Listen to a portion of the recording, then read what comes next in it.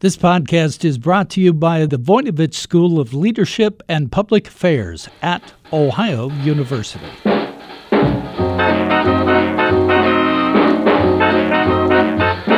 Hi, everyone. I'm Bev Jones, and this is Jazzed About Work, where we talk about everything that can have an impact on your career. Today, we're talking with retired Marine Colonel Jay Johnson, who is now the Director of Professional and Executive Education at the Voinovich School of Leadership and Public Affairs at Ohio University. We're talking with him about his personal journey in becoming a leader and the keys to teaching leadership to others.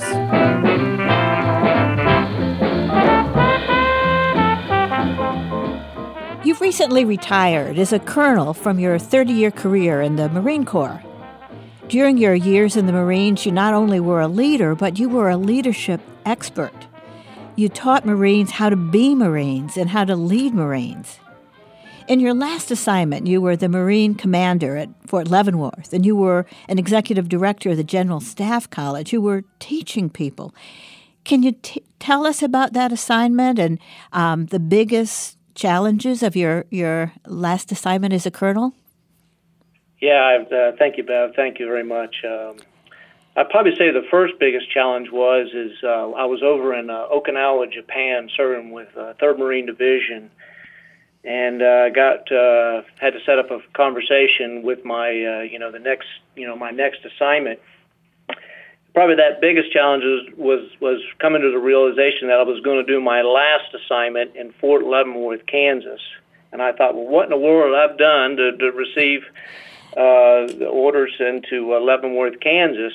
And the second part, then I had to wake my wife up because, it's a 14-hour time difference, and tell her that I thought we were going to go back into the Northern Virginia area probably and do an assignment there because my with the Marine Corps University there and do some teaching there to find that I was heading out to Leavenworth, Kansas. But, having just talked with a few people and obviously went ahead with the assignment, and I would have to say it was probably one of the 30-plus years that I've served, one of the most enriching and rewarding assignments that I ever had. And to kind of get a little backstory, that with the school there that I was assigned to it's the Army's Command and General Staff College. Now, it wasn't always called that. It was established around 1881 by, obviously a great hero from the state of Ohio, General William Tecumseh Sherman. And it was initially called the Infantry and Cavalry School. And his vision was to basically we had this education for our soldiers as they were going through, but there was nothing further on professional development. So his vision was to stand this up. So today, 136 years, it's still, which is now known as the Command and General Staff College. And what it does is, if you can kind of imagine, this is a graduate level program that's focused on our, if you will, mid-level leaders or mid-level managers in the civilian world, our majors, O4s. But this is not only just for the Army, but it also includes all the services. And also internationals. At the time when I left there, we had over 100 international students, and also interagency that participates, Border Patrol, State Department, etc. So the Marine Corps that I was assigned, when I was assigned there, it's kind of twofold. I'm a part of the directors there for that program, and that's the monitoring and working with the Marines and the school there as they go through the Command and General Staff College, and then also the command officer there for all things that go on for the Marine Corps.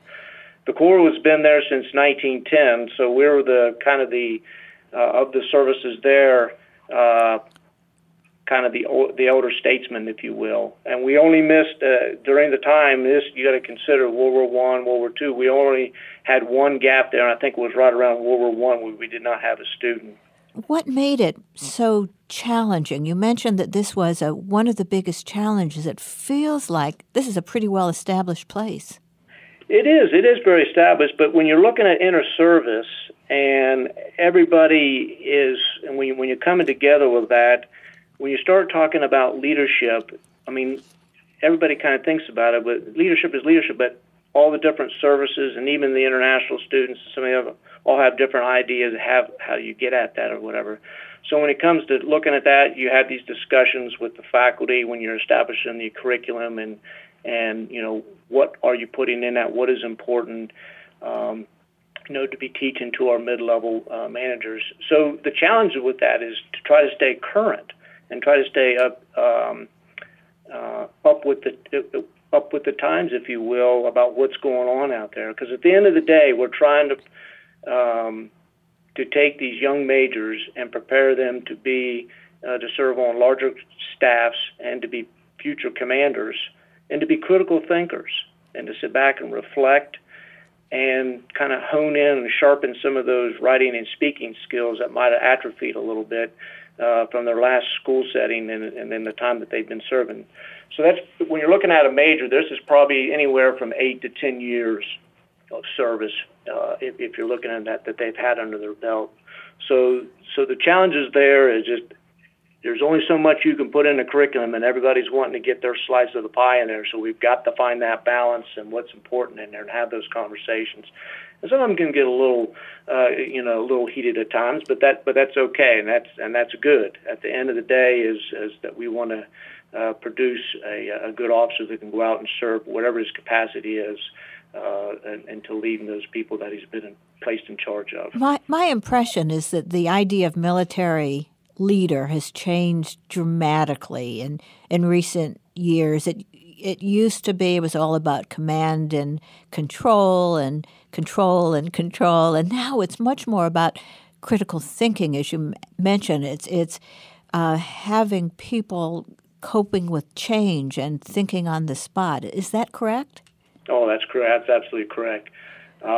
Just speaking from our experience, is that what the Army would call mission command, or what we'll call, that commander's intent, be able to pass that down to your subordinates and allow them to go on and carry on that mission wherever they're at, and not be there, if you will, to micromanage or whatever. Give them what they need to know, what your expectations are, and then allow them to go out and do that. So empowering people.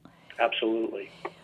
So you're an expert in leadership, and you've had some experiences around the world as a leader, but it didn't happen overnight. As I understand it, you started out as a farm boy in Ohio, and I'm kind of interested. How did you go from the Ohio farm to being an expert in leadership and public service?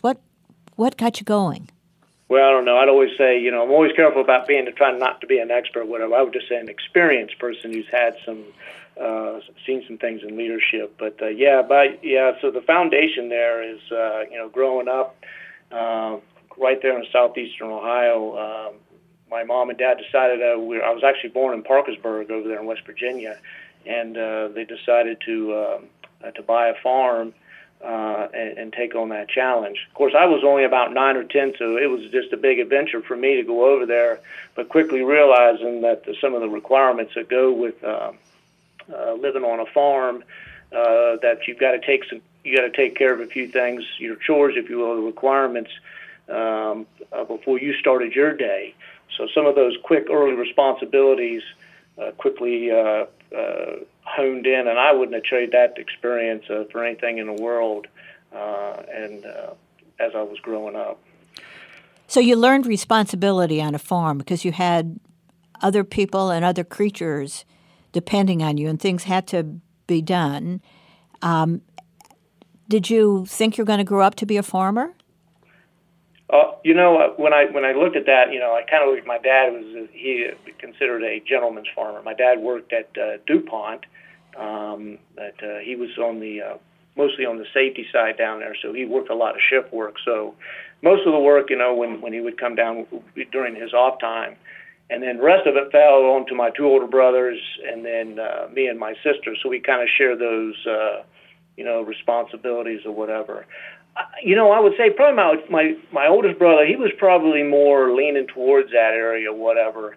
But I think my brother and then my sister and I didn't really have, I really enjoyed whatever. I liked the land or whatever. I was more into the opportunities with the hunting and the fishing, and just being able to go out and explore whatever, and then and just having that time to myself out there and kind of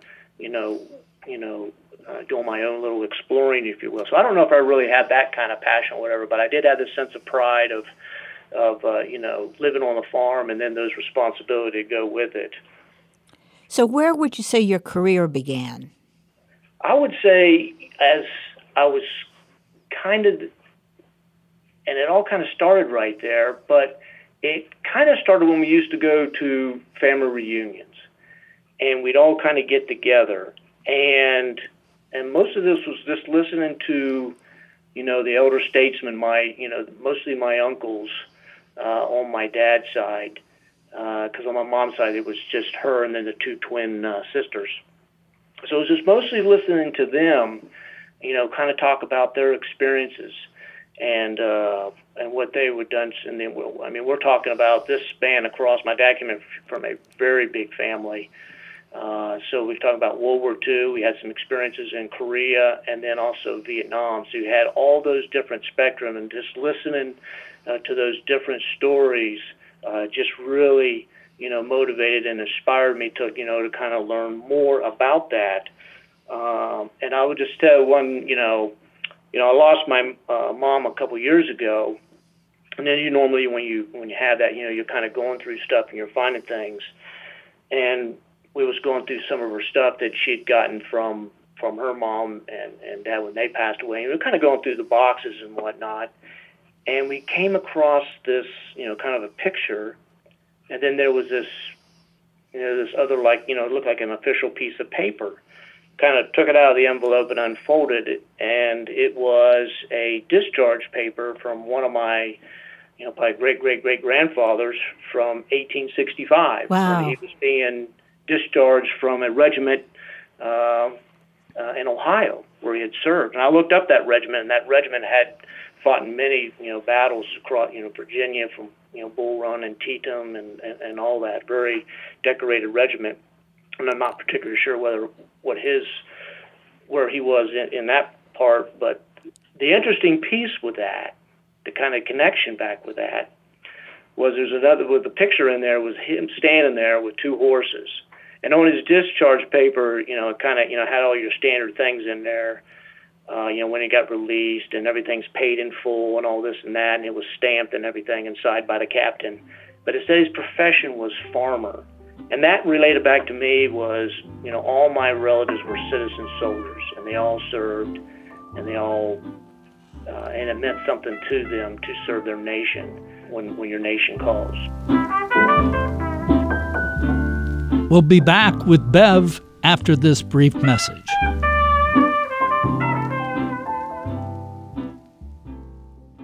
The Voinovich School of Leadership and Public Affairs at Ohio University is having an impact today while providing innovative education for tomorrow's leaders. The Master's Program in Public Administration and Environmental Studies leads students to greatness in nonprofit, environmental, public sector, and government settings. Learn to lead at the Voinovich School. We're now accepting applications. Information is available at ohio.edu/Voinovich School.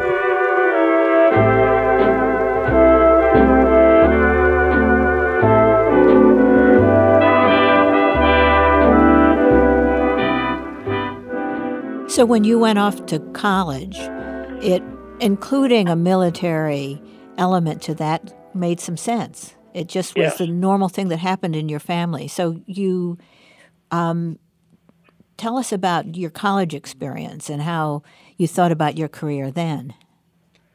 Yeah, I was kind of was going through, going through school, and, also, the military was there, but also another, area that was kind of interesting to me was the law enforcement piece, whatever. And then I'd heard that, a lot of times it's like, hey, when you're looking to go into law enforcement, they really look, at your experience, and one of those could be in, serving in the military. So I was going through college, and just like anytime you have opportunities come up, and there there was some recruiters on campus there my junior year. Me and my buddy there, we decided let's go down there. We'll meet with them, and they were from the Dallas PD. And we took the test and everything, and then so I'd taken some Spanish in high school, so I tested very kind of okay on that portion, whatever. So they wanted us to come on down there, and say, hey, you can finish school, we'll get you down and get you in the academy, and then get you set up, and went through all that, and then you can, and we'll give you, there's other opportunities you can finish your degree while you're down in this area. I said, okay, that's it sounded kind of interesting. You're sitting in there listening, somebody's getting you all fired up and motivated about it, and my buddy was all fired up about it. So, but then you got to check back in home, got back into the home front. And, of course, my dad's name is Ted, so we got the infamous TED Talk, so I was very familiar with TED Talks before they were TED Talks, if you will. And then the other side of that was my mom. And when I told her what I was going to do, I could just hear this deafening silence on the other end of the phone. And it was like, look, we've not spent all this time for you to not finish school. We would really like you to, finish, it'll be there. Dallas PD or whatever will be there at the end of the day when you're done. So that really resonated with me. And, of course, you never want to go against your mom. So good I policy. Held back. It's right. Good guidance from her, because had I not done that, she literally, with that one conversation, she literally changed my life forever. So you went back to the university to? I did. I went back to the university, and there was this, I went back down there, and then this was Ohio University? This is at Ohio University. I went back down there. And I never dropped out. It was just after the spring semester, after I finished my junior year, I wasn't just going to come back my senior year. And you can imagine that. So when I went back down there my senior year, later on in that fall, I came across, there was this Marine captain standing there, and he had all his stuff out, laid out on a table, whatever, another one of these recruiting things down there. And I saw him, and I said, well, I'm a Marine. I said, what's this program all about? Well, this is about being a Marine Corps officer. I said, tell me more about it. So he started telling me about it, whatever. And I said, well, I think that's something I would like to do. And so, we had the conversation, and then, and then you do your normal things. And then I set those things in work to start on a journey to be a Marine Corps officer. But going back to that, without that conversation with my mom, and then those other people, all those mentors along the way, from coaches and teachers, just kind of talking to you about things, I might not have been where I'm in today. Well, how did you get interested in leadership? Not only becoming a Marine leader, but understanding how leadership works, because that seems to be a theme in everything you've done. What inspired you to start looking at what does it take to be a leader?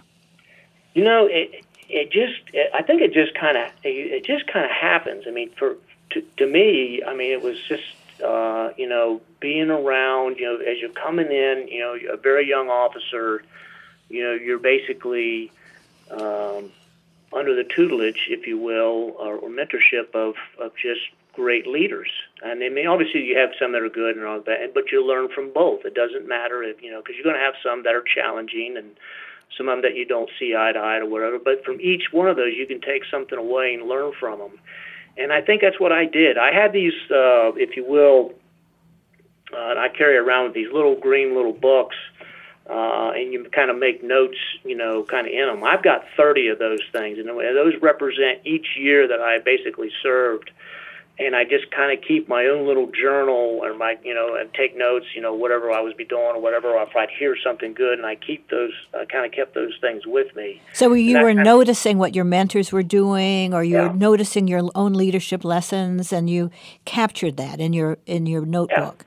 Yeah, and I didn't just like anything, you didn't realize what you'd captured till later on. You're sitting down and you're kind of thinking about it, and it's like, hey, I think I remember hearing about that, and I go back and dig. And we were, way back when we used to be given these foot lockers, and you'd store all your stuff in them, whatever, when you move it around. And so I would put those down in there, and then I'd go in there and go grab them out, and then kind of go back and reflect on them, whatever. But they were a good if you will, allowing me to establish a stepping stone into what I like to refer to as a, kind of profession.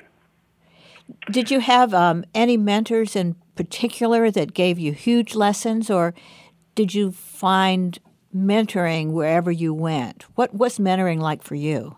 Oh, yeah. I mean, it started, I have to just, I'll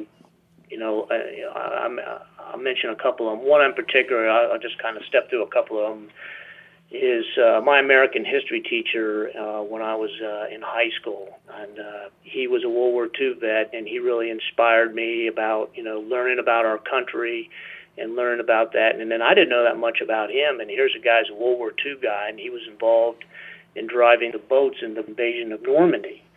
So I had, I had no idea what he was all about. So he started find about that, and then he recognized that I had an interest in American history, and what I wanted to do, and I wanted to serve, but I wasn't sure. But so he really helped me find a love for my country, if you will, and with that became, I kind of started doing my own kind of professional development, if you will, and in reading. And my mom had bought a bunch of encyclopedias, and then this is before all these computers and everything. You could jump on or whatever, find. Well, I read every one of them. I read them from start to finish. So I just had this huge appetite for reading about history and anything I could get my hands on. And then also coaches. I learned from them. I have a love of the sport. Just learning about the concept of team, and it's not about I or me or whatever. And I learned that at a very early age too. As you were working up the ranks in the Marines, and you already realized, it seems like, how mentoring had made a difference in your life. Were you conscious about being a mentor for the people who reported to you or your colleagues? Was that something that you practiced consciously?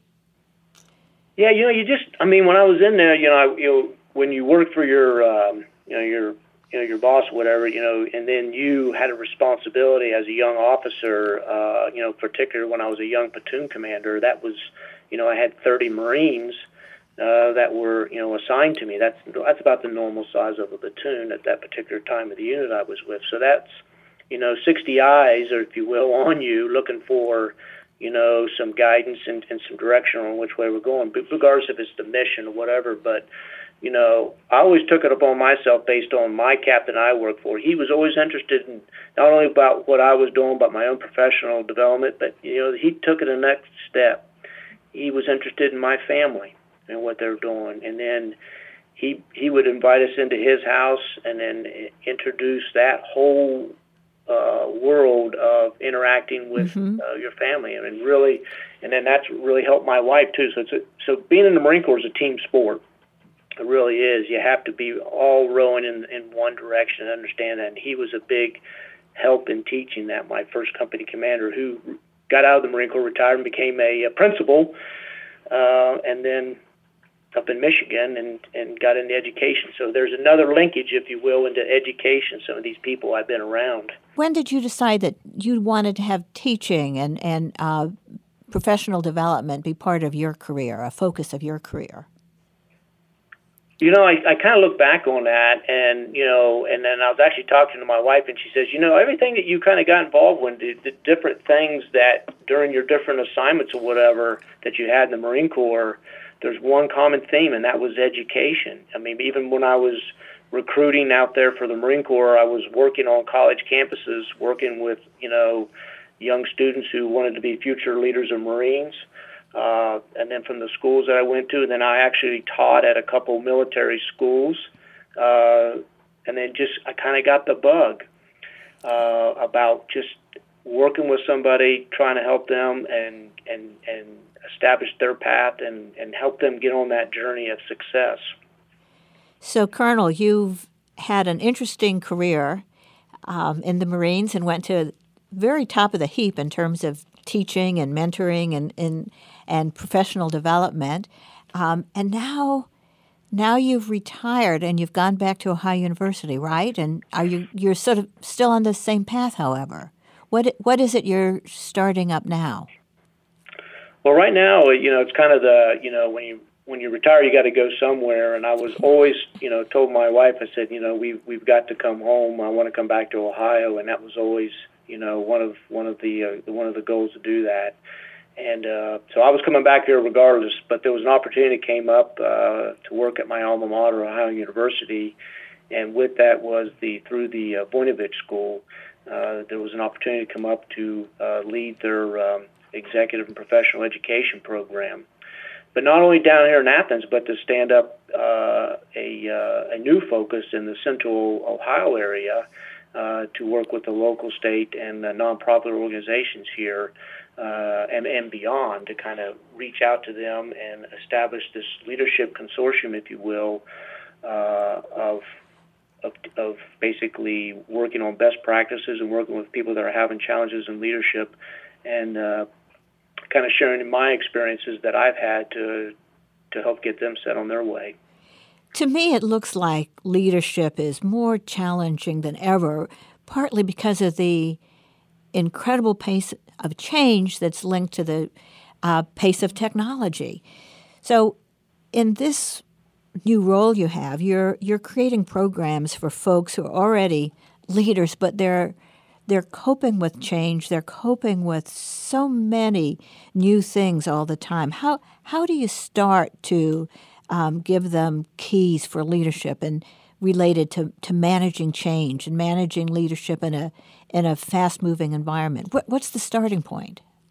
Yeah, I think first thing, I always like to break things down kind of in threes. So I would think first thing is to always be yourself because anybody can sniff out a phony right off the bat. And I saw that in action, and then even my own self, if you try to be somebody that you're not, you're going to get quickly found out very quickly. So be yourself, I think, is the first thing. And the second thing is, I think a lot of people really want you to share your experiences and kind of your stories. I think in this day and age of just, there's just information overload and data here, and then, you can just,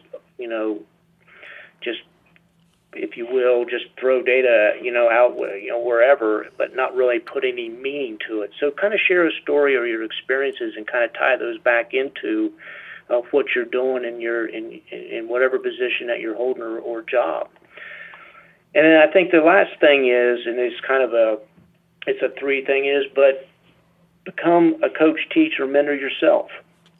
And then don't forget those things that you learned when you were out there, and then give back, and then find somebody that you can provide that type of coach, teach, and mentoring with somebody.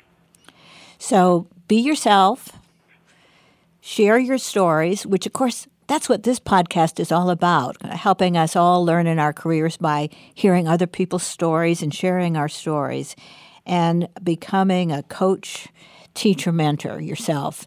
I think that's a great summary of how you can sort of jumpstart your leadership if you're not sure where you're going next. And how do you help people to do that? You're creating short-term programs, or what is it that you do to help people build in these three keys? Yeah, I think building on those things, if you will, kind of their path or whatever, is you want to kind of help them find their passion. What are they really, getting back to mind all along this whole time when I was in the Marine Corps. I took an oath to serve and protect my country, but along that way, I fell in love with education. I found my passion. So I think that's first and foremost that people need to look at to kind of find their path. And then with that, you got to have some balance with that, and both all physically, mentally, and spiritually, whatever those three things are or whatever. And if one of them's leading more one way or more, it could tip that a little bit. So you got to find that right balance in your life, whatever it may be. And I'd say probably the last thing is don't be risk averse. Take chances out there, and then ask the questions as you're going forward or whatever. Don't settle for the, if you will, the normal whatever, but reach out and try to take your passion, maintain that balance, and then and then take a chance. Well, I think that's excellent advice to end with. Colonel, thank you so much for sharing your story. I think you are an example of somebody who's found what they love, education, and has allowed it to be the guide in a career that's taken you around the world into fascinating places. I hope you have a wonderful time in your next building phase back in Ohio. Thank you for joining us today. You're welcome, Beth. Thank you very much. Today, we've been talking with retired Marine Colonel Jay Johnson, the Director of Professional and Executive Education at the Voinovich School of Leadership and Public Affairs at Ohio University, about his personal leadership path and the keys to teaching leadership to others. Today's career tip is about coping with change. Partly because of the pace of technology in workplaces, change is happening with dizzying speed.